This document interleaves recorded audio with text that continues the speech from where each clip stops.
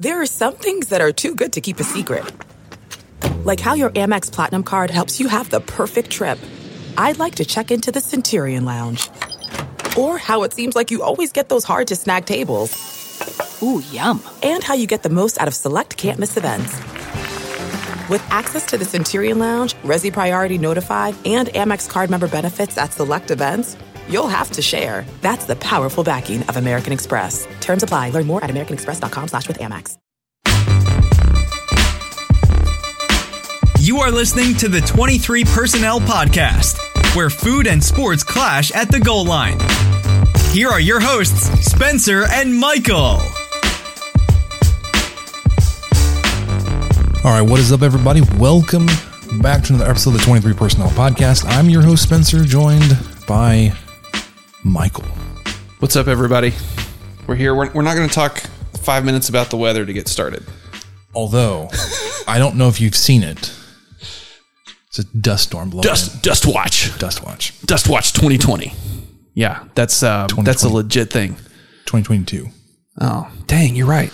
This is our 277th episode, Michael. This is year 5 of the podcast. You were going back to year 3. We were just a little baby back then.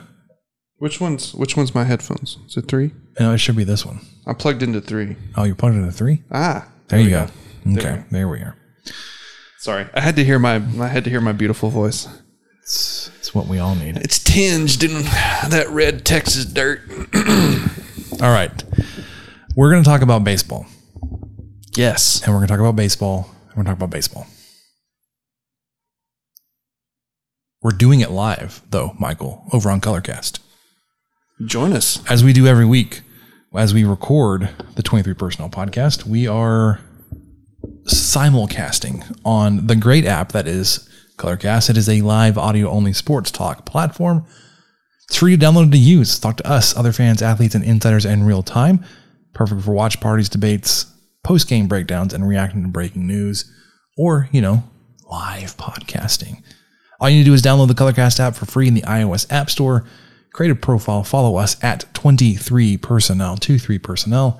We go live Tuesday nights between 8:30 and a little late this week, 9:30. We got to talking. Just say 9 p.m. Tuesday nights. Yeah, that's usually the time. Throughout at least the rest of the summer, before we get into instant reactions for football. Michael, that's coming up here pretty soon. So, download the app, create a profile, follow 23 Personnel, and come with your spiciest takes.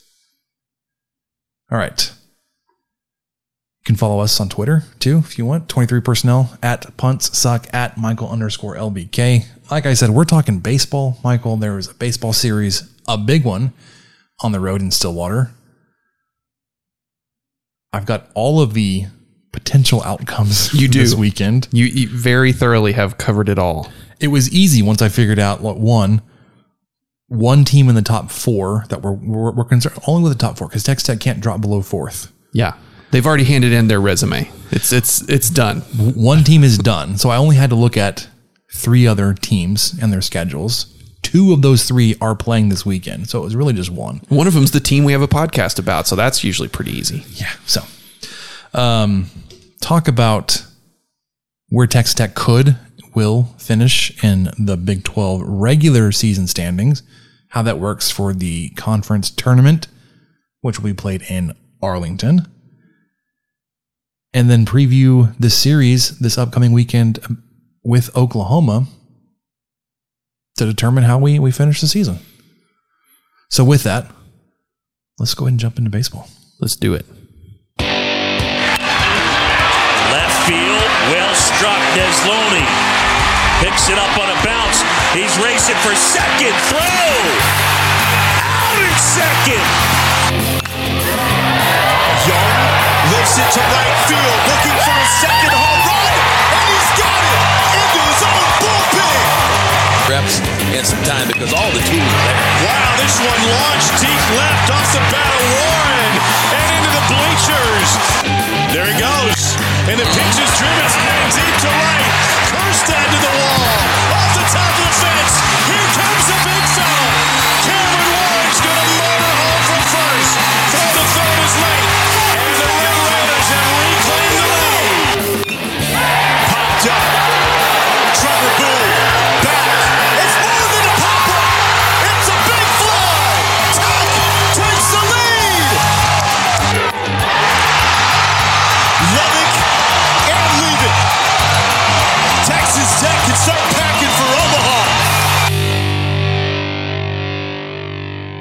right. Packing for Omaha? Not quite just yet. However, after this weekend, the Red Raiders may have punched their ticket back into hosting a regional. I did not think that was going to happen. I thought that ship had sailed. I didn't think the outcome you got this weekend was going to happen. No, I thought at most they'd win one game. And you were hoping for one game. Yes. I mean, because Oklahoma State has just really come off of they were top heck three. Of a run. And but I think last week they did lose their midweek game, didn't they, to Dallas Baptist? Yeah, but it was a walk-off. I think it was while we were recording that happened, or right at the end. It was like, we hate to see it. But yeah. Dallas Baptist is a good RPI team. I think they're still top 5 in the RPI. They've been historically a pretty good team. Losing in walk-off fashion to a good team on the road, I didn't think it was a hole in Oklahoma State. However, turns out, whether it was a hole forming in their armor or just Texas Tech having the number, because you've not lost a series in Stillwater in like 8 years. You know what I think it was? 2017? That's not 8 That's years. not 8. No, because I think it was about 14. I was thinking about to 2014, but I think there was something that happened in 2017. Anyways. I have a theory. Yes. Okay. So they were off for a week, right? Texas Tech was off. I think it was a week and a half. Yeah. So it was 10 days. Yeah. I think one of the bellyaching TV announcers said something about being off for 10 days. Which we'll talk about the end of the episode. We'll get into that. Learned. I only watched one game, and that was enough. The other two I listened to. But the theory I have, now work with me here. These guys, they were kind of in a slump coming into this series. You would agree? You mean Texas Tech was in Texas Tech? Yeah, sure. They were worried about finals. They were just consumed with the finals and studying and getting those tests out of the way. They get those tests out of the way, and then what do you know? They get out the brims. I think that's all it was. It was just academic anxiety was taking over in the diamond, and they were able to seize that, remove it from the system, cauterize it, if you will, and dominate. I was going to say gridiron because I can't think of other ways to say baseball field. Diamond? I already said diamond. Is there another way? Shine bright like a diamond? Anyway, that's my theory. They got the finals out of the way, able to finally focus on baseball. Finally. Because, school, I'm sure, is pretty taxing. So let's go through this weekend. Obviously, if you've been following Texas Tech basketball, they win 3-game series, they sweep Oklahoma State and Stillwater at the brand new O'Brate Stadium, the only stadium that you'll hear me ever talk positively about in the Big 12, outside of the fact they have 7 rows of seats. Okay, it's time to commit. 2024 is the year for prioritizing yourself. Begin your new smile journey with Byte, and you could start seeing results in just 2 to 3 weeks. Just order your at-home impression kit today for only $14.95 at Byte.com. Byte Clear aligners are doctor-directed and delivered to your door. Treatment costs thousands less than braces. Plus, they offer financing options, accept eligible insurance, and you can pay with your HSA FSA. Get 80% off your impression kit when you use code WONDERY at Byte.com. That's BYTE.com. Start your confidence journey today with Byte. Man, that sunset is gorgeous. Grill, patio, sunset. Hard to get better than that. Unless you're browsing Carvana's inventory while you soak it all in. Oh, burger time. So sit back, get comfortable. Carvana's got thousands of cars under $20,000 just waiting for you. I could stay here forever. Carvana, where car buying meets comfort, meets convenience. Download the app or visit Carvana.com today. Before they get into suites. Still, watching games there was as expected, and I thought it would be pretty cool. They had new and better broadcast angles than anybody else in the conference. It was pretty cool. Sharp to look at. Yeah, I'd agree with that. Outfield camera was not bouncing. Yeah. Which is unfortunately is a new thing for Texas Tech to have a permanent stand out there for the outfield camera. But that's not unusual for other Big 12 teams. I was noticing it. I don't remember. Kansas, maybe? Like we were watching the game and that camera was like shaking. It was like, oh my gosh. Well, we know the ACU one was rough. I think they were just people on the field with cell phones.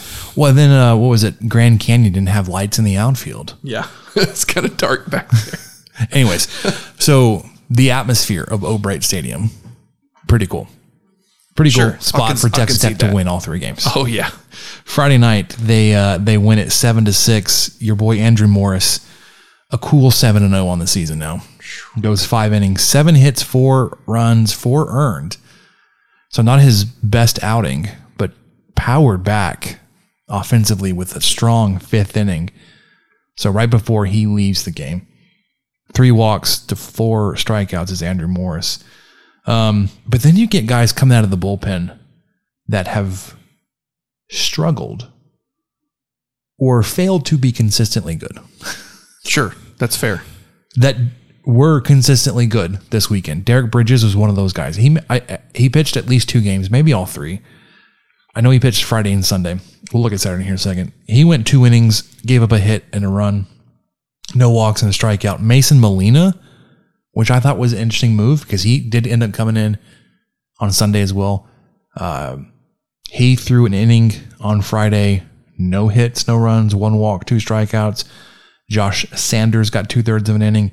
Beckel came in for 9 pitches. And then Andrew Devine comes in.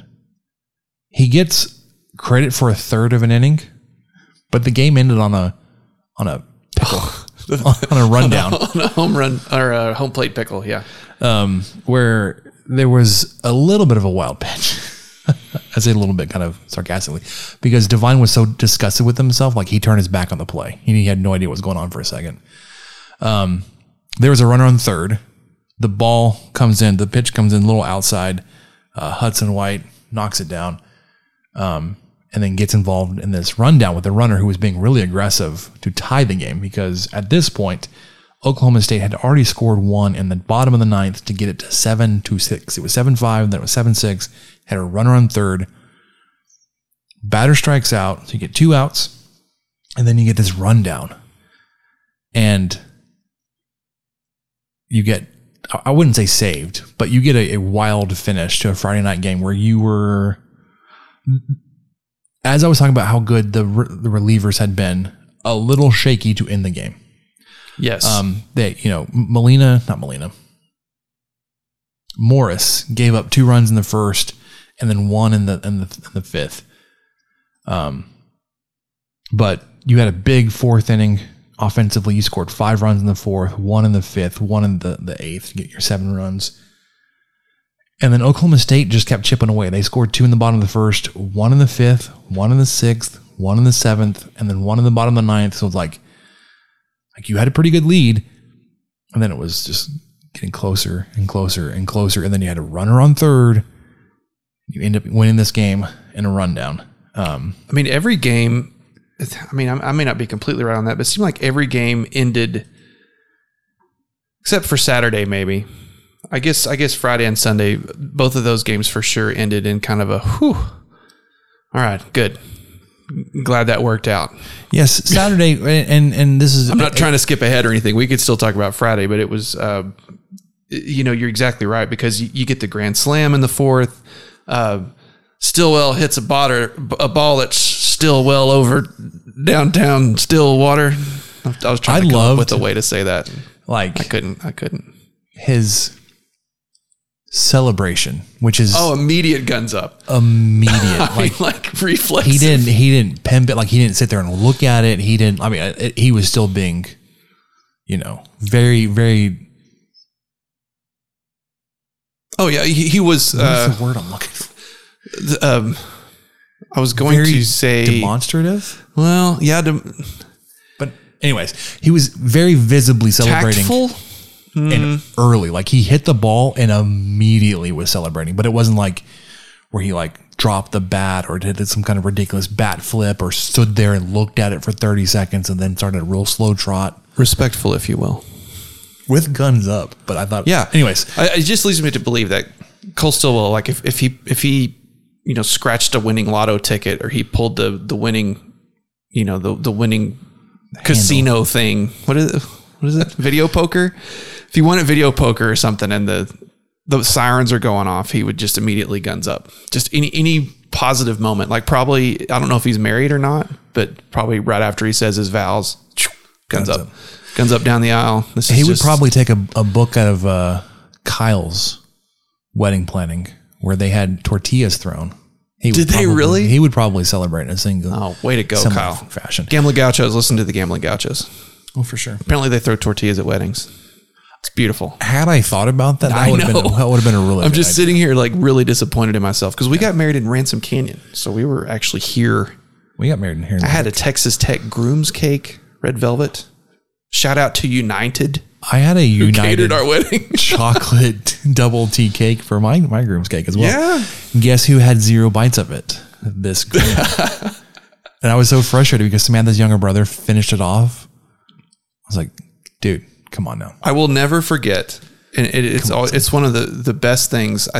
I know it was mostly my mother-in-law and I think my mom helped a little bit too, but they very sweetly packed us a care package, my wife and I, of food because they knew that we weren't going to eat like bite of all this food. You know, I just realized we very seamlessly transitioned into food talk. Oh yeah, we're talking about baseball. They're clashing at the at home plate this week. Home plate. But yeah, so there was a grand slam. Yes, Friday. It's a grand slam on Saturday. You get 7 on the season now, which may be most, if any, D1. Washburn hit the second one, right? Hudson White. Oh, White did. The other true freshman that had a monster weekend. With the last name starting with a W. Wait, or was it? Hold on. I thought it was Washburn. Well, Washburn had a big hit. Both homered on Saturday. Hudson White hit a solo home run. Washburn hit the grand slam. See, I know baseball people. You're right. I'm so into. I got it. Anyways, so you're talking about like how the game was close Friday and Sunday, and then you're like, well, not so much on Saturday. It's like that's a product of Brandon Birdsell on the mound on Saturday. Yes, the dude was on fire. Who is now 8-2 on the season? He's got 10. 10. Oh my gosh, I'm having a hard time with words as a podcast host. Decisions, 10 decisions on the year, whereas Morris has 7. He's 7-0. Birdsell's 8-2. Anyways, your bats were going on Saturday. You got a home run from Hudson White in the 5th to start the scoring off. If you were watching the game, you know that Holiday, the color broadcast, who just so happens to be the dad of the head coach, complaining wildly about, and it was kind of like a backhanded compliment to Texas Tech, right? He was complaining about not getting the close calls on balls and strikes. And the way he framed it as a compliment to Texas Tech, he said, they are very disciplined to the plate. They will not chase bad pitches too often. So you need to get the close, you need to get the home cooking close calls where you can get them. Right. I remember, this part in the game, White had already hit the home run in the 5th. And then you get down to Dylan Carter, and he gets to a 2-2 count. Borderline pitch. It's called a ball. And this is when Holiday starts losing his mind. He's like, and basically where he said, like, you need to get these close calls. You need to get these balls because they're not going to, these balls to be strikes because you're not going to get whatever. Another close-ish pitch comes in. Carter walks. And they're like, mark this down. Remember this. If Carter comes back to score, remember like how the inning could have changed where it went from a 1-out walk to 2 outs going back to the top of the lineup. You then go on to score 6 more runs. And Holiday was losing his mind about how it could have changed if Carter had struck out instead of walked. I was like, yes. So he just kept, he would not let that go. No, I'd given up because I think, they were okay in the first game. I could tell something was up, and our guys, I love Gus. He's great. I'm not sure if everybody else does. If they're listening to one of our games, that there may be some things he says or does that people listen to with a different ear or a trained ear, and they're like, oh, he's just to pro Texas Tech or whatever, but I think he's pretty even-handed. As the CEO of the College Baseball Hall of Fame. Yeah, the dude just loves baseball. So I just want to say that and throw it that there may be some people out there who listen to an ESPN or watch an ESPN Plus broadcast and say the same thing about our guys. Okay, which is also strange. Just 1 second on that. On the TV broadcast that we get, the play-by-play is not a Texas Tech person. Like that's not we're like watching the Oklahoma State game. Well, John Harris used to do it a lot, and sometimes Gio would do it too. But I know it hasn't been that way recently. This year, It's been an ESPN guy that's come in and done play-by-play. Yeah. Whereas you got the voice of Oklahoma State athletics, whatever his name is, pistols firing. That dude, I can't stand him. He was doing their play-by-play. He wasn't bad. It was their color guy. But if we're doing a straight comparison, a color guy to color guy on the broadcast team, which we're kind of getting into what we learned here. We're just all over the place in our notes today. Well, the color Holiday was a mess. Well, the thing that really turned me off on the first game, he would not let go that one of our closers, and I can't remember which one. He called him balk. Oh, they wanted a balk every pitch. Like every pitch. Every single. So he's hesitating. Watch him. Oh, he didn't do it that time.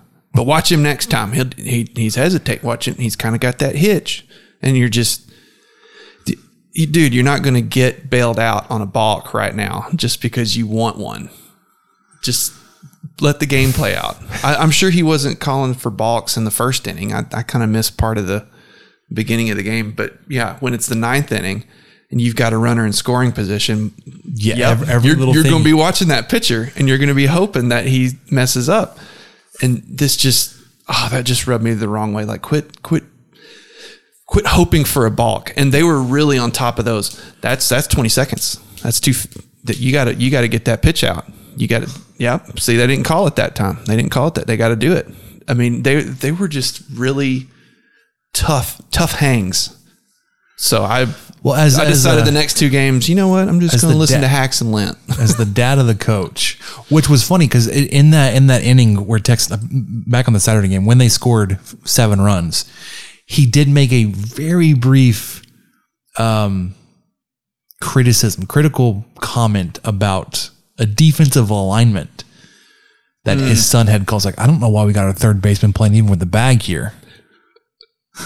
Okay, I'm changing gears on you. All right. Anyways, one more time, and then I'll stop. We can actually talk about the game. All right. Imagine if there was a world where we could listen to Spike Dykes' color commentary of a Sonny Dykes coached game. I would just enjoy the heck out of that. I don't know why he did that. Maybe I'll give him let me text him about that. Why didn't he run the power? They were setting up for the counter. Just imagine a world where Spike Dykes is doing color commentary anyway. Oh, for sure. That would be a world I would want to live in. And then, if he's got one of his sons down there and he's trying to be professional and trying to not be, it wouldn't last very long. He would immediately be, I don't know why we're doing that. It would immediately be we. Just instantly. If that were me, I would have gone ahead and punted on that 4th and 3. That's kind of the feeling I got from the color guy when he said, "What is the third baseman doing here?" Right? He may have even said we. So it's easy to slip into that. I was thinking like who else may have that possibility, and it's not a Texas Tech possibility now, but Kingsbury's dad is a coach. That's true. You can get him on some kind of broadcast. Get him on some NFL broadcasts. What the hell is he doing here? Anyways, share the booth with Tom Brady. So as much as they were bickering and BSing about wanting a balk, Oklahoma State did score a run on a balk on Saturday. Oh yeah, that's right. They're like, oh, look, vindication. There you go. Brooklyn Nine-Nine. Only needed Captain 6 Holt. More. Vindication. Anyways, so you get the big inning in the 5th. And then add one more run in the 9th to go up 9-3 to win this one. Brandon Birdsell, like I said, gets his 8th win. Promise we're going to talk about baseball. Sunday was a little bit, and I was One, I was happy we'd won the series. We got the first 2 games, and I was like, all right, let's see how this goes. I was preparing myself. I was too. I said in the Slack chat, I fully said, I love that we're going to win this series. I do not look forward to getting run ruled tomorrow.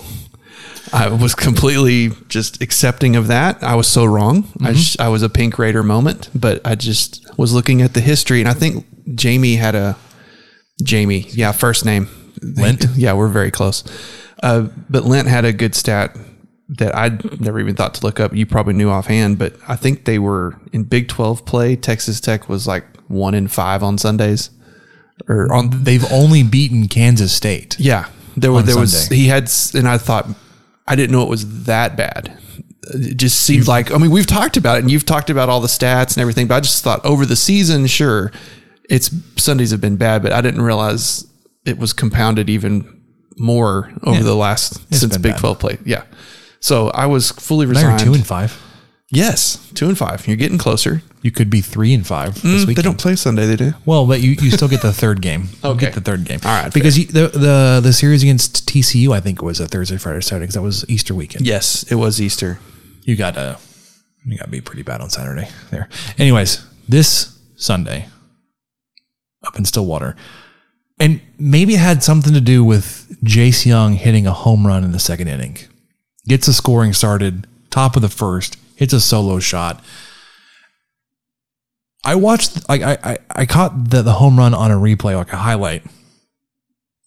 And for those conspiracy theorists that want to talk about like a juiced ball or something, seeing that home run may have, some evidence for you. Because it looked like he just reached out to poke at this ball. Like he just threw his bat at it. Like he's got his butt sticking out, his arms are fully straight, makes what looks like bad contact, clears the wall. So obviously a very strong individual in Jace Young. Yeah. Who was that guy for OU or Oklahoma State in the first game? Who hit a ball to like Colorado or something? Dershing? Oh my gosh. He's got an interesting name. Yeah. Because he also Dershing. He's a transfer, right? Homered, yeah. I like that in the box score it just says Dershing homered Griffin to left Dershing. field. Oh, that's all it says. It doesn't say that it was 515 feet or whatever. Yeah, that home run was out of the stadium over the left field video screen that is as large as the one they have in their football stadium. Well, and I was kind of getting annoyed with the announcers by that point, and so I was kind of starting to become hyper aware, like, oh, was it really? Because my stream, I was on my tablet and it wasn't working very well, so I couldn't see super great, but I could hear fine.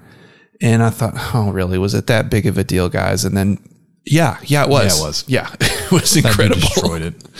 So, anyways, I don't know. I mean, does that kind of add to the controversy of the juiced ball talk? No, because that dude looks like a fullback playing baseball. Fair enough. Anyways, okay, Sunday. You get the solo home run to start off the top of the first. You get some back-to-back doubles in the second to take it, to score another run.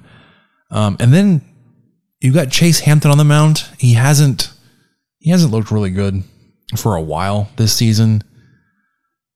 Sunday was as best as I've seen him play all season. He was great. He went 5 innings, only gave up 3 hits, 1 run, 1 of them earned.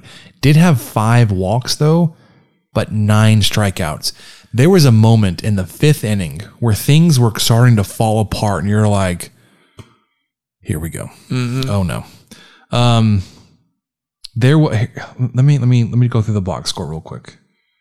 I know what you're talking about because I think he walked a couple guys and immediately struck out a couple.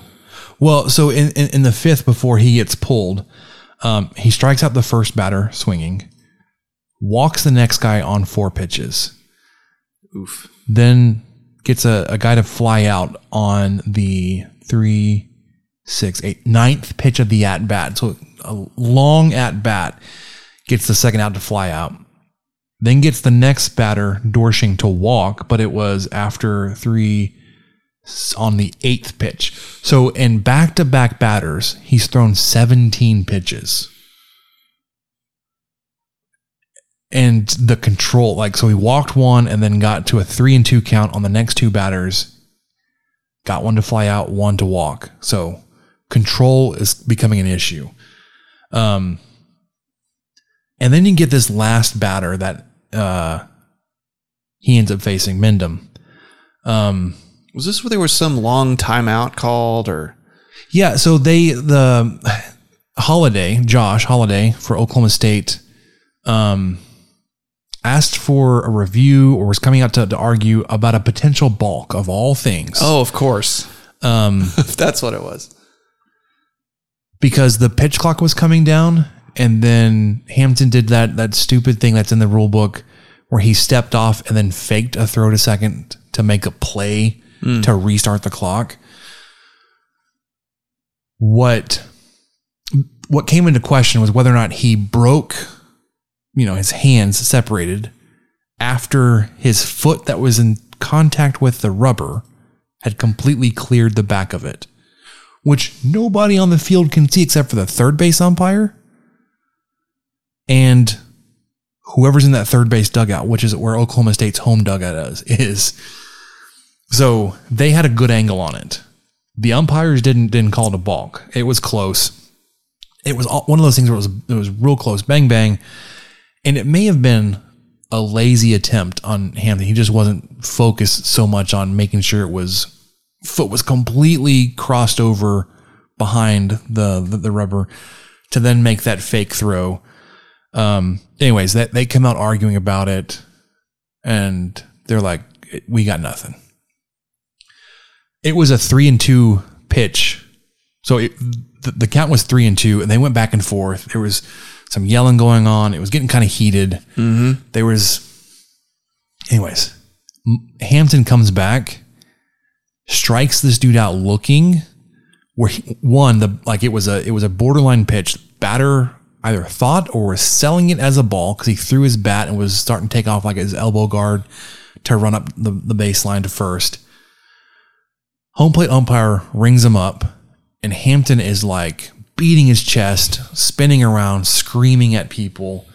I was like, dude is a firecracker. And this is not the first time he screamed after a batter after striking him out. But you saw that, you're like, man, I feel pretty good about what we're doing today. Yeah. Now at that point, you were really up. You were up 5-1. You had a big inning in the fifth where you had the not a grand slam, but you did a lot of damage this weekend in the fourth and fifth innings. What is the quick sidebar? Does the pitch count do anything? Because all of these games, like the timer, were over 3 hours. One of them was over 4. One of them was almost 4 hours. So like game one Sunday was almost 4.5 hours. Yeah. So game one was 3 hours 54. Game 2 was 3 hours 15. Game 3 was 4 hours 21 minutes. I mean, we're talking like Texas Tech football length games, but there's a pitch count now, and it seems like the pitch because there's a not way, count clock. Because they have a way around it, and they need a way around it, right? Like you need to have, like, for whatever reason, for all the many reasons, they have like the exceptions to the rule. But the actual pitch clock does nothing to speed the game up. It sure doesn't seem like it. Because you can essentially just reset the clock by stepping off and faking a throw to a base. Anyways, you win this game. You get out to a big lead there from the solo home run in the first. You got the second run in the second, 3 more runs in the fifth. After the sixth, you were up 6-1. I was like, man, I feel pretty good about this. But then your Sunday bullpen issues. Chase Hampton gives way to Mason Molina, who goes an inning and a third. Josh Sanders goes 2/3. Sanders has been the one that he's been the one that has been iffy for a lot of reasons. He goes 2/3, gives it 3 hits, 2 runs, 2 earned, 1 walk, no strikeouts. And then Becker comes in, and he went a full 2 innings, gave up 2 hits, but of his 6 outs recorded, 4 of them were strikeouts. And this is the Becker you're wanting since you got since he transferred in from Vanderbilt. But my goodness, like besides Sanders, really, your bullpen looked really good. Bridges didn't pitch on Sunday, like I said he did earlier, probably 20 minutes ago at this point. He did on Friday. Did he also pitch on Saturday? I feel like he pitched twice this weekend. Yes, he pitched a third of an inning on Saturday. Because it went Birdsell, Colin Clark, Bridges, and then Devine had another inning after he did had a third of an inning on Friday. He did a full inning on Saturday. Okay. Anyways, okay. So you sweep the series. One, it was a lot of fun to see all the players quote tweeting the D1 baseball prediction from the weekend, where the entire staff selected Oklahoma State to win the series. And then somebody else, it was like a betting related Twitter account, not the Gaucho, some other random account, said it was more likely for Oklahoma State to sweep Texas Tech than it was for Texas Tech to win the series. A lot of people were quote tweeting that too. It was like, wow, that aged well. Like your boy here did. I also that was kind of how we felt. Yeah, because obviously it's not that they were wrong to assume that Texas Tech would have not done so well on the road or not won the series against a top 5 opponent at their place. But you win all 3. And what that does, it puts you firmly back in the conversation for potentially winning this conference. Yes. As much as we've talked down about the struggles of this team, you were in a position to finish no worse than 4th, where if you win 2 games this weekend, you are winning at least a share of the regular season conference title, which would be Tim Tadlock's 4th title since he's been at Texas Tech. If you win all 3, you win outright because you will have 17 victories, even TCU. Nobody can get to 17 except for you. TCU right now is in first place, has 16. You're technically tied with TCU because your win percentage is the same, but they have more wins. Okay. You also have the best win percentage in overall win percentage in the conference. Like I said, you will need to win the series this weekend to win a share of the conference title, which I think is not an unreasonable expectation. You're at home. You're facing a good offensive team, but you're also a really good offensive team. And guess what? You're playing at home. If you only win 2 games, but I don't want to get too far into the scenarios just yet. So anyways, you could finish anywhere between 1st and 4th, depending on how you do this weekend and how Oklahoma State does against Baylor. Current standings, TCU's in 1st. They're done with their Big 12 series, or their Big 12 season is done. They're at 16-8. If you were to finish with 16 victories as well, they would finish ahead of you because they hold the tiebreaker as it goes head to head. And if there's an even number of games played in a conference setting, so even though there would be an even number of games played against Oklahoma, one of them is not a conference game. The second head-to-head talks about who, if you're still tied after head-to-head, who won the first game of the series, which I think is interesting, but we all play odd number unless for some reason a game is canceled or whatever. You lose a game off the schedule. Texas Tech is second at 14-7 with only Oklahoma remaining on the schedule. Oklahoma State 13-8 is in 3rd with Baylor remaining, so they've got a great shot to play their way into potentially a 3-way tie for 1st. Oklahoma also at 13-8 could also potentially win the conference with 3 games to go. What? We'll get to that in a second. Okay. The tiebreaker with Texas Tech there obviously wouldn't matter because if you're not going to tie Oklahoma, and if you do, they're gonna own the tiebreaker because you're a game ahead of them. So they'd have to win 2 games. They would have won the series. Anyways, Texas is in 5th. They are at 11-10. West Virginia also at 11-10. And I included them before I did the entire breakdown because I said you could potentially drop all the way down to 6th, but it's not because you hold the tiebreaker with both Texas and West Virginia. So even if you get swept and your final Big 12 conference win record stays at 14 wins, and Texas sweeps Kansas and West Virginia sweeps Kansas State, they would get to 14 wins as well. Mm-hmm. You own the tiebreakers with them. So you will fall no lower than 4th. Oof. Okay. So let's not let that happen. If you get swept, again, 4th is as low as you can go.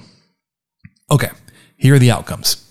And I labeled them interesting. So buckle up. Here we go. There's a lot of them. Well, there's 4, obviously, because I'm going off of the assumption that 4th is as low as you can get to, right? Yes, but I'm talking about like of the outcomes of your 3 games this weekend. You can go 3-0, 2-1, 1-2, or 0-3. You go 3-0, you win the conference outright. You're the number 1 seed in the Big 12 conference tournament. Hooray.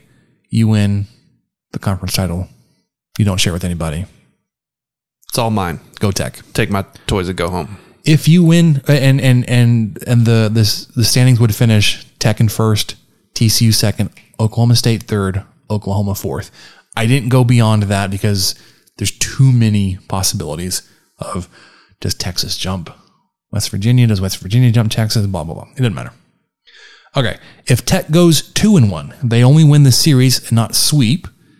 They would win a share of the conference title and split it with TCU, but you would be the number 2 seed in the tournament because TCU holds the tiebreaker.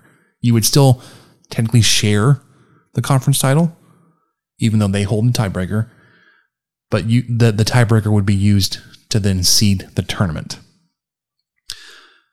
It is possible that if you go 2-1 this weekend and Oklahoma State sweeps Baylor, there could be a 3-way tie, 3-way share of the conference title, and it would go TCU, Tech, Oklahoma State, 1, 2, 3 in that order for seeding purposes, but all 3 would be a conference champion with Oklahoma in 4th place. That sounds gross. But what that requires is Texas Tech to win 2 games and Oklahoma State to sweep Baylor. If Baylor wins 1 game, that like Oklahoma State cannot win a share. They need to sweep to get to 16 wins to tie TCU. So we want Tech to 1 sweep. Next best scenario is to win 2 games and Baylor to win one. Okay.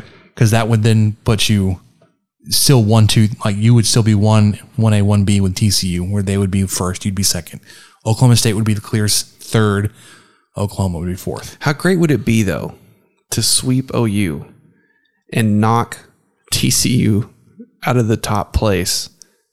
A team that swept you. It would be sweet. I don't know. It's just kind of a nice little, that series, it didn't matter. It's fine. Yeah. So you go 2-1 and Baylor wins 1. TCU would win the conference title as the number 1 seed. You'd be 1B, share it with them. Oklahoma State 3rd, Baylor 4th. That's if Baylor wins just 1 game or 1 or 2 games. If Tech goes 1-2 this weekend, you will get the number 3 seed. You'll finish 3rd in the conference. If Baylor wins at least 1 game. If Oklahoma State sweeps, then you'll be the 4 seed. Okay. So that's if we go 1-2. Because that will put, you would finish technically tied with Oklahoma, but they hold the tiebreaker. And that would put TCU and Oklahoma State tied. So TCU, Oklahoma State would be tied at 16 wins. And I don't remember who has the tiebreaker. I think Oklahoma State does over TCU. So Oklahoma State could win the title this weekend if they sweep Baylor and Oklahoma beats us twice. Oh man, so they're going to have to root for the Sooners. Yeah. No.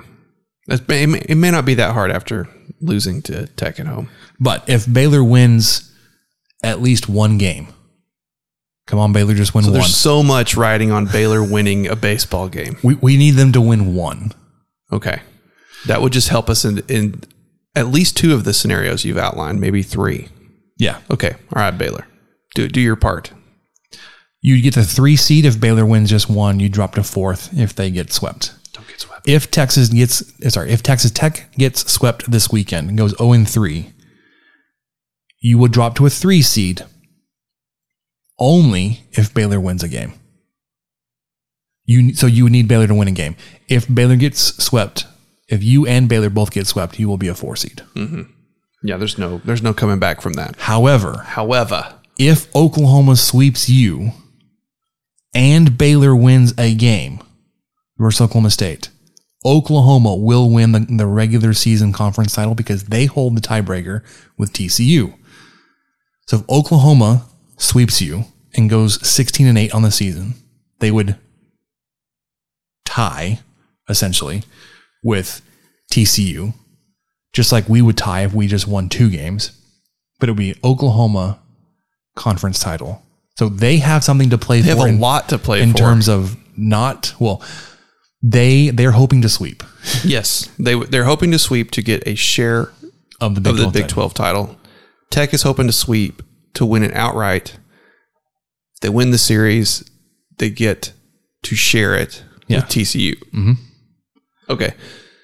So I think I've got it. We want to win Baylor to win a game. We want Baylor to win a game, and we want to win. We want to win at 3. least 2. If we win 3, then it doesn't matter what Oklahoma State. Please, let's win 3 games.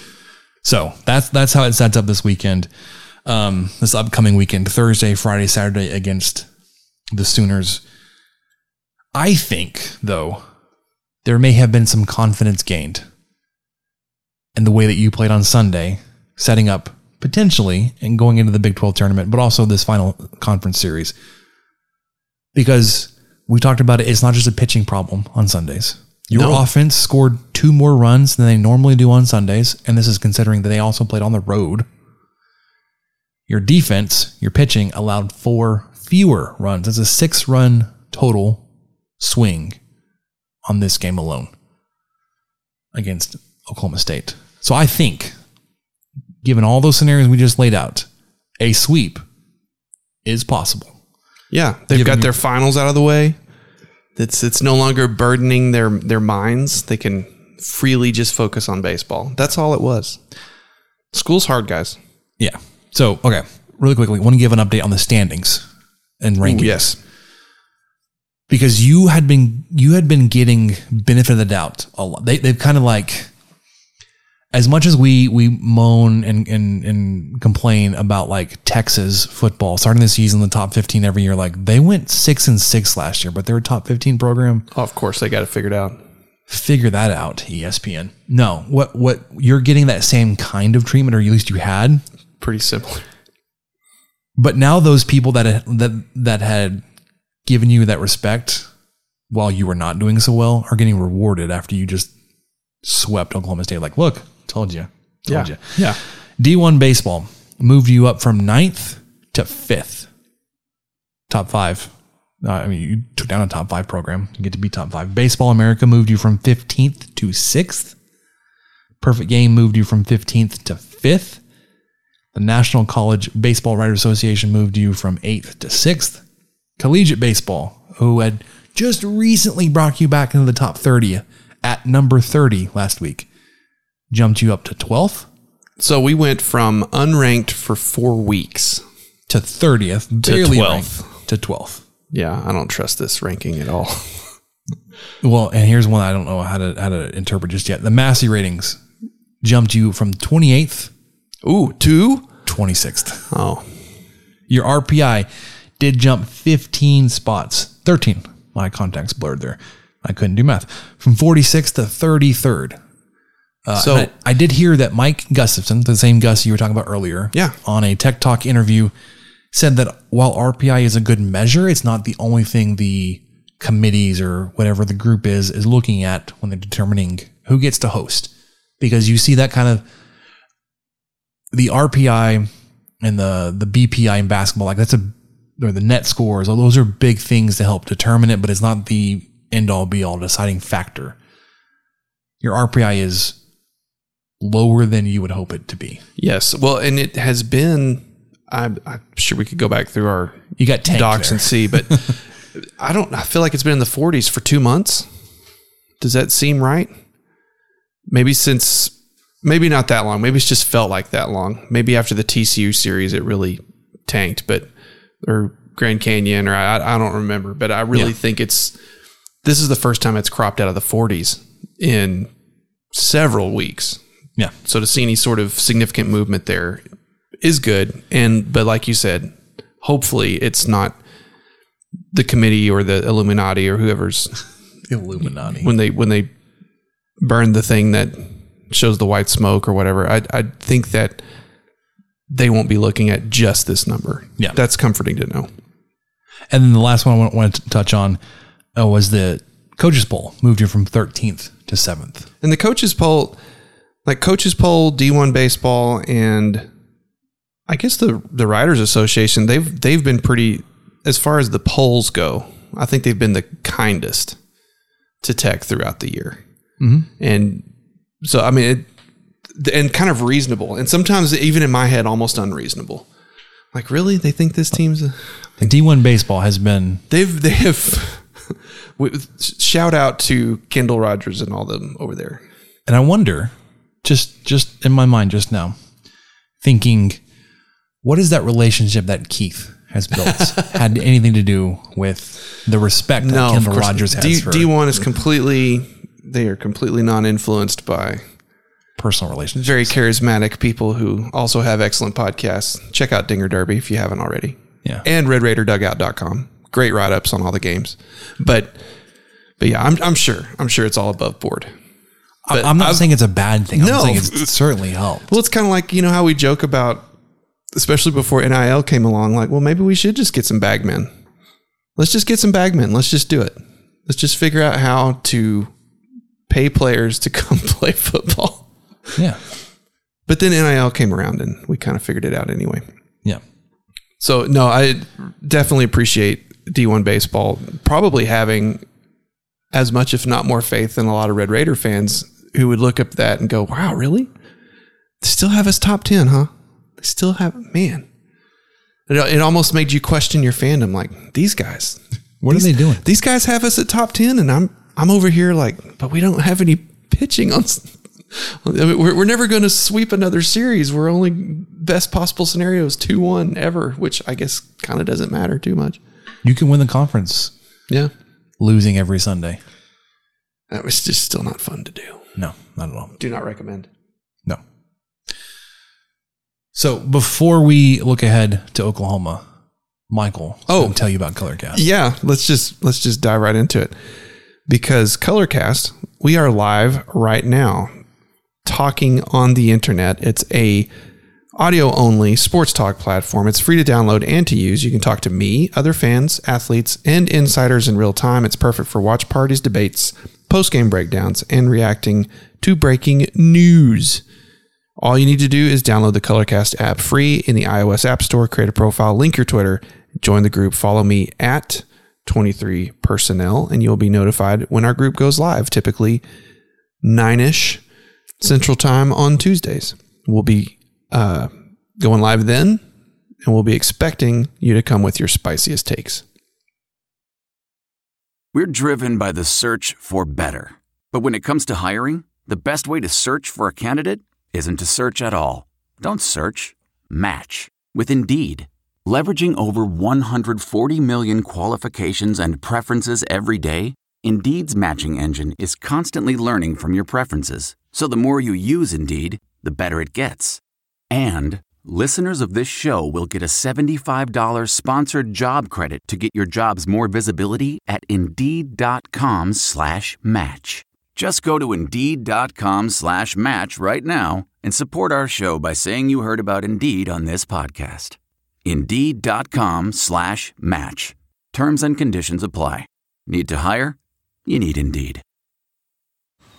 Man, that sunset is gorgeous. Grill, patio, sunset. Hard to get better than that, unless you're browsing Carvana's inventory while you soak it all in. Oh, burger time. So sit back, get comfortable. Carvana's got thousands of cars under $20,000 just waiting for you. I could stay here forever. Carvana, where car buying meets comfort meets convenience. Download the app or visit Carvana.com today.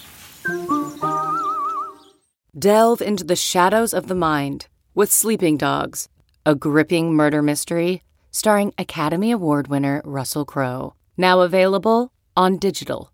Crowe portrays an ex-homicide detective unraveling a brutal murder he can't recall. Uncovering secrets from his past, he learns a chilling truth. It's best to let sleeping dogs lie. Visit sleepingdogsmovie.com/Wondery to watch Sleeping Dogs, now on digital. That's sleepingdogsmovie.com/Wondery. All right. Let's look ahead. The last 3 games on the season, on the schedule, Thursday, Friday, Saturday of this week versus the Oklahoma Sooners, who are 31-19, 13-8 on the season. 4th currently in the Big 12, had a little bit of a stinker on Monday where they got blasted by Wichita State 18-0. I'm just seeing that. Is that right? That was last night, Monday night. I'm sorry, I talked over you. Spencer said it was 18-0, in case you didn't hear me laughing. Wichita State scored 3 in the 3rd, 6 in the 4th, 4 in the 5th, 4 in the 6th, and 1 more in the 8th. They played a full 9-inning game. It's not a run rule. This is a sub-500 group, a 20-32 Wichita State team. Wow. Blasted the Sooners, who I was about to tell you are really good offensively. We've seen it. We've witnessed it.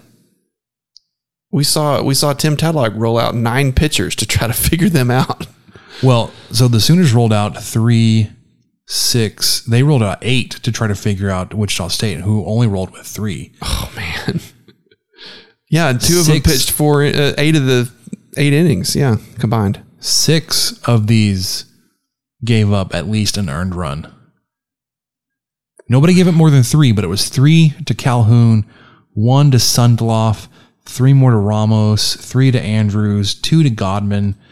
Carmichael came in, only pitched a third of an inning, but didn't give up an earned run. Jet Loads came in for a third of an inning and gave up a run. And Luke Carell came in for 2/3 to end the game and gave up no runs. So yeah, maybe. I mean, it's just one game, but maybe getting blasted 18-0 by a sub-500 team has got some kind of a confidence shaking. Yeah, that's a humbling experience. On the season, though, their offensive numbers are going to sound a lot like yours until we get to the stolen base numbers. Your season batting average for Texas Tech, 298. Oklahoma's 297. Slugging, you have a slight advantage, 508 to Oklahoma's 453. On base percentage, they lead you just a little bit. You get on base 41% of the time. They get on base 42. They have hit only 43 home runs on the season to your 76. So obviously, if you look at the slugging numbers, they don't hit for power the same as you do, but they still score a ton of runs. Mm-hmm. You do hold a significant run advantage over the season, 461 to 387. Strikeouts are about the same. They struck out 6 more times, 425 to 431. They steal a heck of a lot of bases. 151 attempts on the year, successful on 118 of them, where you are still sitting at 27 successful attempts or successful tries on 30 attempts. Is West Virginia the team that's leading the conference in that? And TCU is in the mix, I think. Yes, but like those 3. I was a little bit surprised to see what. So when I first saw that number, I was like, I must be looking at the West Virginia line. When I saw that Oklahoma, like, this is too high. Yeah, so Oklahoma is second in the conference in terms of attempts at 151. West Virginia is first at 183. They're 144 of 183. when we brought this up against TCU, they were close to Oklahoma. Currently, they are in third behind Oklahoma with 87 attempts. Almost half. Man. Or sorry, a little more than half. Yes. Oklahoma, they don't hit for power, but when they get on, they're going to try to run. You did handle that and slow that down pretty significantly against West Virginia. Correct. That was at home too. You were able to limit and take that part of the game away from them. Defensively, and then when you're on the mound, you hold a little bit of an advantage there too. And again, you're playing at home. Opponents are batting .256 against Texas Tech pitchers. They're batting .280 against Oklahoma. A 5.16 ERA for Tech, 5.66 for OU. Walks are about the same, 198 for Tech, 190 for Oklahoma. They have an 8 advantage there. Exactly the same number of 52 home runs given up by both teams. They have allowed teams to score 280 runs against them. 18 of those came on Monday. This would have been a lot closer stat had they not played this game on Monday, whereas Texas Tech has 257. This would have been a 262 to 257 line. Tech did not play a midweek game this week. Right. But had Oklahoma also not played a midweek game, this would have been a 5-run difference on the season instead of the 23-run. Strikeouts. You strike out the opponents a heck of a lot. 502 strikeouts on the season. Oklahoma only has 435. Fielding percentage, you have almost a, what is that, 8?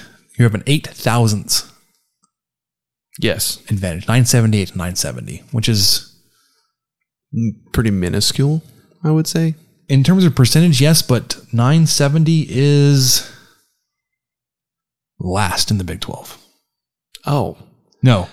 966 from Kansas State is last. So they're that makes 8th sense in the Big 12 in terms of fielding percentage. They make second most errors in the conference. So once you get through this series this weekend by doing what you do at home, you win Friday, Saturday, or Thursday, Friday this week. You go for it on Saturday, try to get that game 3, hoping that Baylor's already won a game and just take out Oklahoma State and their chances altogether. You could be celebrating a conference title Friday night and again on Saturday. You could win the thing twice. Yeah, sure. Just go ahead and do it twice. You'll know a lot better, obviously. Well, you will know your seeding in the Big 12 tournament. It could be anywhere between 1 and 4th. That tournament kicks off next Wednesday, the 25th. It's 25th to the 29th. It is the top 8 teams, so sorry about you, team number 9, which will likely be, I believe it's Kansas. If I could just click over to the standings real quick. Kansas, it depends on how they do, because they're 2 games back from Baylor. Well, Baylor's going to win at least one game. So sorry, Kansas. But if Kansas sweeps Texas, there could be some movement on who gets left out of the Big 12 tournament. You know, there's some Kansas beating Texas precedent. Auras. Yeah, there's definitely precedent. Cyclone Larry reminds us every single morning. I love it. That there is some Kansas defeating Texas precedents in sports that Texas should technically not lose to Kansas in. So you get the top 8 teams in a double elimination format where you get 1 versus 8, 4 versus 5 on one side of the bracket, 2 versus 7, 3 versus 6 on the other side. I don't know. I haven't thought it through. I mean, obviously I'd like to win the conference and then play the 8 seed in game 1. Yeah. But past that, I mean, yeah, you want to be the 2 seed playing 7. But if it comes to the 3 versus 4, I don't know if I have a preference. No. Maybe, I mean, obviously 3 over 4, because the 4 will put you on the one side of the bracket. But then they're spread out a little bit more. I don't know. I think once you get into the meat of it, no. I don't think it matters that much. Because if you're 4, you're going to be playing the 5 seed, which could be Texas or West Virginia. which I would welcome playing. But in a one game style like play in, like you only get one shot at them, don't really want to go after either one of them. Because Texas is just going to mash you to death with their power if they can. If they didn't use it all up the game before. West Virginia is gonna small ball you to death. Yeah, and steal 19 bases. So I take that back. I'd rather be 1, 2, or 3. Forget 4. 4 sucks. Well, we just want to be 1, 2, and 3, just in general. Yeah. So yeah, that's baseball. Next week we'll talk about the tournament.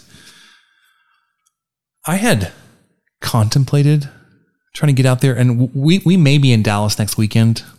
If everything goes right, we're listing our house next week, and our realtor said list it on like a Thursday afternoon and go out of town. We may be doing that because Grayson's last day of school is next Thursday. How that's already happened, no idea.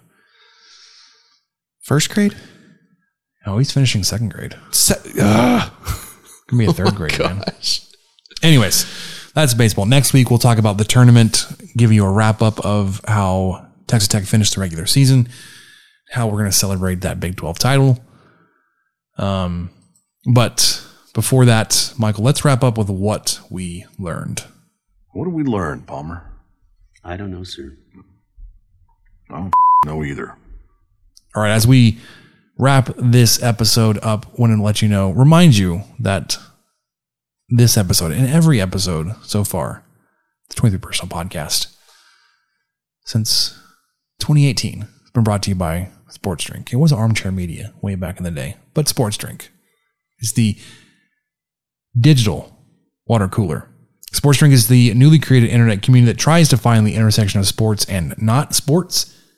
They're here to help us grow and hate on your favorite team. Rising Tide lifts all boats, so go check them out online or on social. Go to sportsdrink.org. Open Instagram and type in @sportsdrink, which is spelled like sports drink, but without the vowels. All we ask is that you close the door behind you. We're trying not to let the funk out. All right. What did we learn, Michael? I will just touch back on what we talked about when we talked about the Oklahoma State series. Our broadcast crews have to be the best in the conference, hands down. They're pretty good. They're really good. Can't stand Craig Way, Texas. The fact that I know his name is like a bad official. If you know their name, like that's saying something. Pistols firing, dude. I don't like him. I couldn't name the Oklahoma guys. I could see some folks having strong opinions on Brian Jensen outside of Lubbock. Yeah, he was kind of like, especially the whole on the outskirt, like on the tough hang when he was going after the officials in that game. Yeah. What was that, Oklahoma State? No, Iowa State. No, it was a home game. It was a home game. God, crap. What was it? Kansas State? I don't remember. It didn't matter. It doesn't matter. But yeah, like whether it's baseball with Jeff Haxon and Jamie Lent, or Jamie Lent and like Cam Warren, that's been a fun combination. I've enjoyed that too. And Cam seems to be getting more and more comfortable. And I like that he gives Lent some crap here and there. Oh yeah. And they rib each other. It's fun. And I can't remember the guys that we get from ESPN. And when I say like we have the best, like there's that, obviously he's going to be impartial because he's not a Texas Tech employee, or Learfield or Raymar. But Gus, or Harris, that will fill in and do some of that. I just love how Gustafson describes things. I've never listened to anyone who he's just spinning a yarn about a pitch or something. I can't even do an impression of it because it's, well, one, it's probably a terrible impression, but two, I can't even think of a thing that he says, but it's just so natural for him to just start talking about, and he uses these terms and these phrases and they're just rolling off. You know, it's not like he's writing them down. He's got a checklist. He's like, well, I gotta use can of corn this inning or something. You know, it's just, I don't know. I think he's a natural. I think he's really fun to listen to. I've said similar things about Eric Nadel and Matt Hicks that cover the Rangers. Like, they make listening to a baseball game entertaining, where a lot of people would complain. The play-by-play guy he just has a great voice. It's so crisp. Yeah. Yeah, I'm with you. So I can't think. I don't know their names, but which I would. They're on the radio enough. I'm like, oh yeah. I use that comparison as a high compliment to Gus. That I think listening to guys that can make a baseball broadcast entertaining, but not Homer. Yeah, well, and not so much that, but not like intentionally. Like, oh, well, we've got to engage the listeners. Like, no, they just find this really entertaining and they're talking about it. And it's genuine. Yeah. They enjoy this sport and they enjoy what's happening. And Gus is super quick to compliment other players. And I've noticed that about our broadcasting teams too, especially with baseball. And I think it's probably just more common in baseball in general, but you'll see it in other plays in other sports too, but man, just really quick to, oh wow, what a play by the third baseman. Yeah. Or, man, went right to the warning track by the left fielder. That was incredible. They're very quick, or what a pitch. It's instant. It's not like on the replay, they'll admit that it was, that was a close. Yeah, that was a really good catch by that wide receiver, But that, at first it was like, well, it sure seemed like defensive or offensive pass interference. And then, nope, that was just a good catch. It's baseball. They're very quick to just compliment the player. And I've always appreciated about that when listening to our guys. Yeah. I also learned a couple of things. So to kind of talk about the announcing, I learned that whatever the hell they're doing in Stillwater, they need to freaking stop. The whoop, whoop, whoop. Whatever the hell that is, y'all got to stop, because I cannot imagine even an Oklahoma State fan tuning in, trying to listen to any broadcast and going, "Oh, I love this. I love this beat in the background. This is so great. Fire those pistols, man. This is awesome." Just freaking flock of drunk geese. I think that was. I think Hacks used something kind of like that. I might have ripped it up a little bit, but whatever that whoop thing. That was really rough. That was really rough to listen to, especially on the radio. I don't know if you could hear it on the TV. TV. I'm a boomer.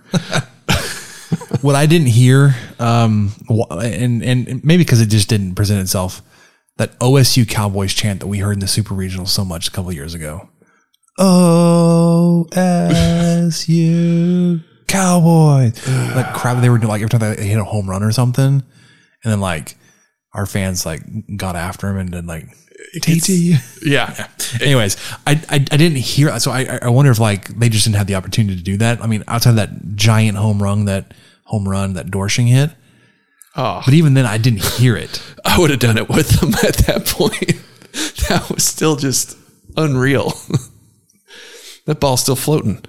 Okay. 2 other quick things that I learned. Yeah. That's it. My wife and daughter went to visit a really good friend of my wife's in Houston, and they're big Astros fans. They got to go to the couple of World Series games this year. Was really excited for them, even though I'm not, you know me. We just spent an hour talking about baseball, but I'm not like a big baseball guy.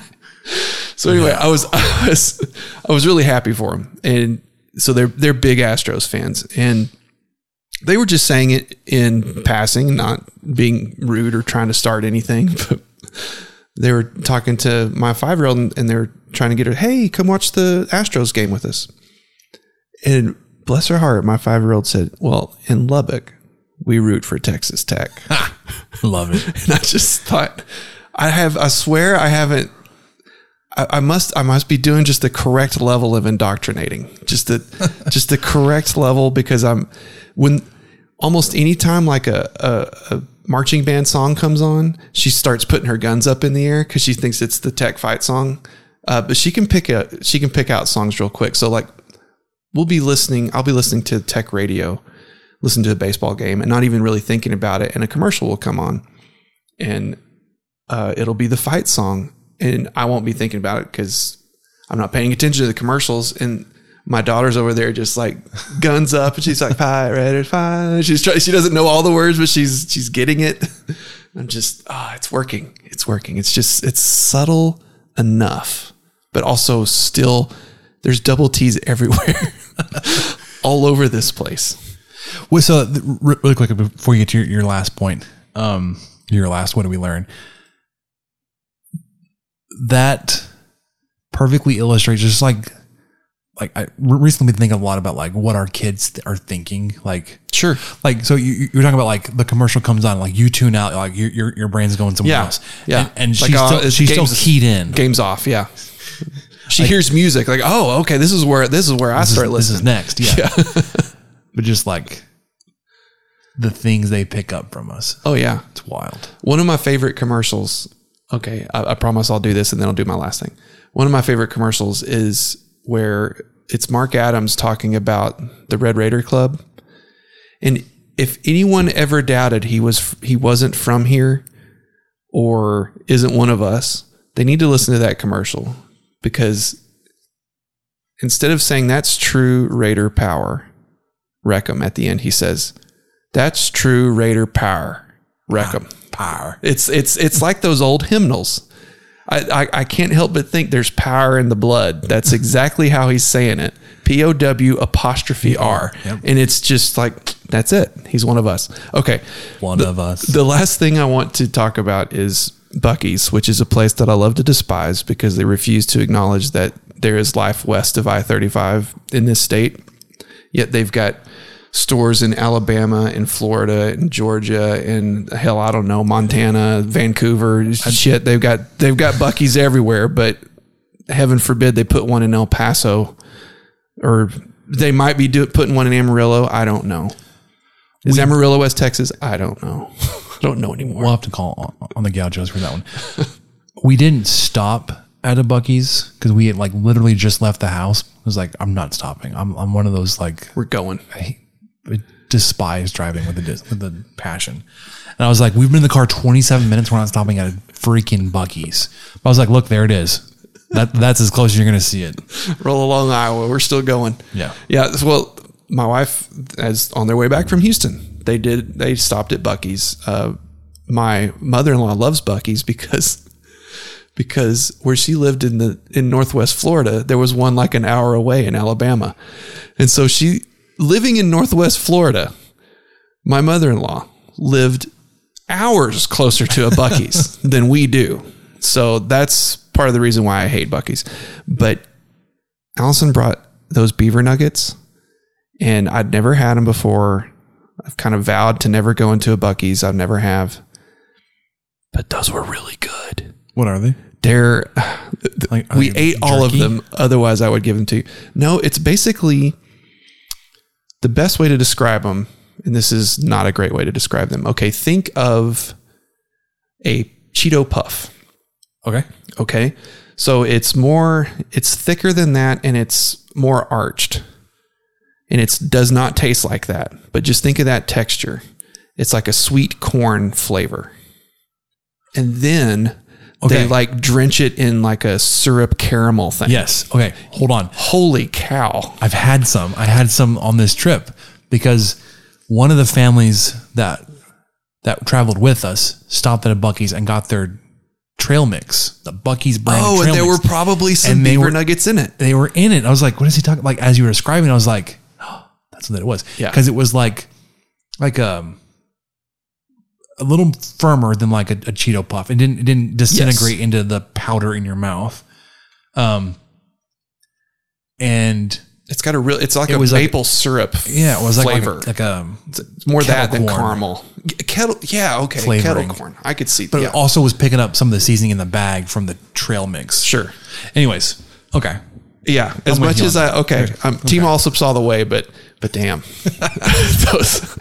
those beaver nuggets are good. All right. I'm actually, so I've been to Buc-ee's once, and I was more just impressed with the just vast size of it. Sure. The Sam's of convenience stores. Yeah. Anyways, that'll do it for us on the 23 Personnel Podcast. Getting you ready for the Oklahoma series to wrap up the Big 12 baseball schedule. For Michael, I'm Spencer. We'll catch you guys next time.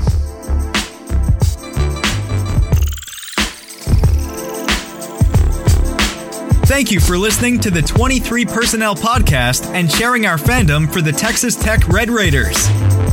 You can connect with us on Twitter at 23personnel, Spencer at PuntSuck, and Michael at Michael_LBK. And find even more great content over on StakingThePlains.com. Help us out by rating the show and leaving a review on iTunes, and subscribe on whatever channel you listen to podcasts. Remember to tell your friends about the show. The guys will be back next week with another episode. And until then, guns up and let the tortillas fly.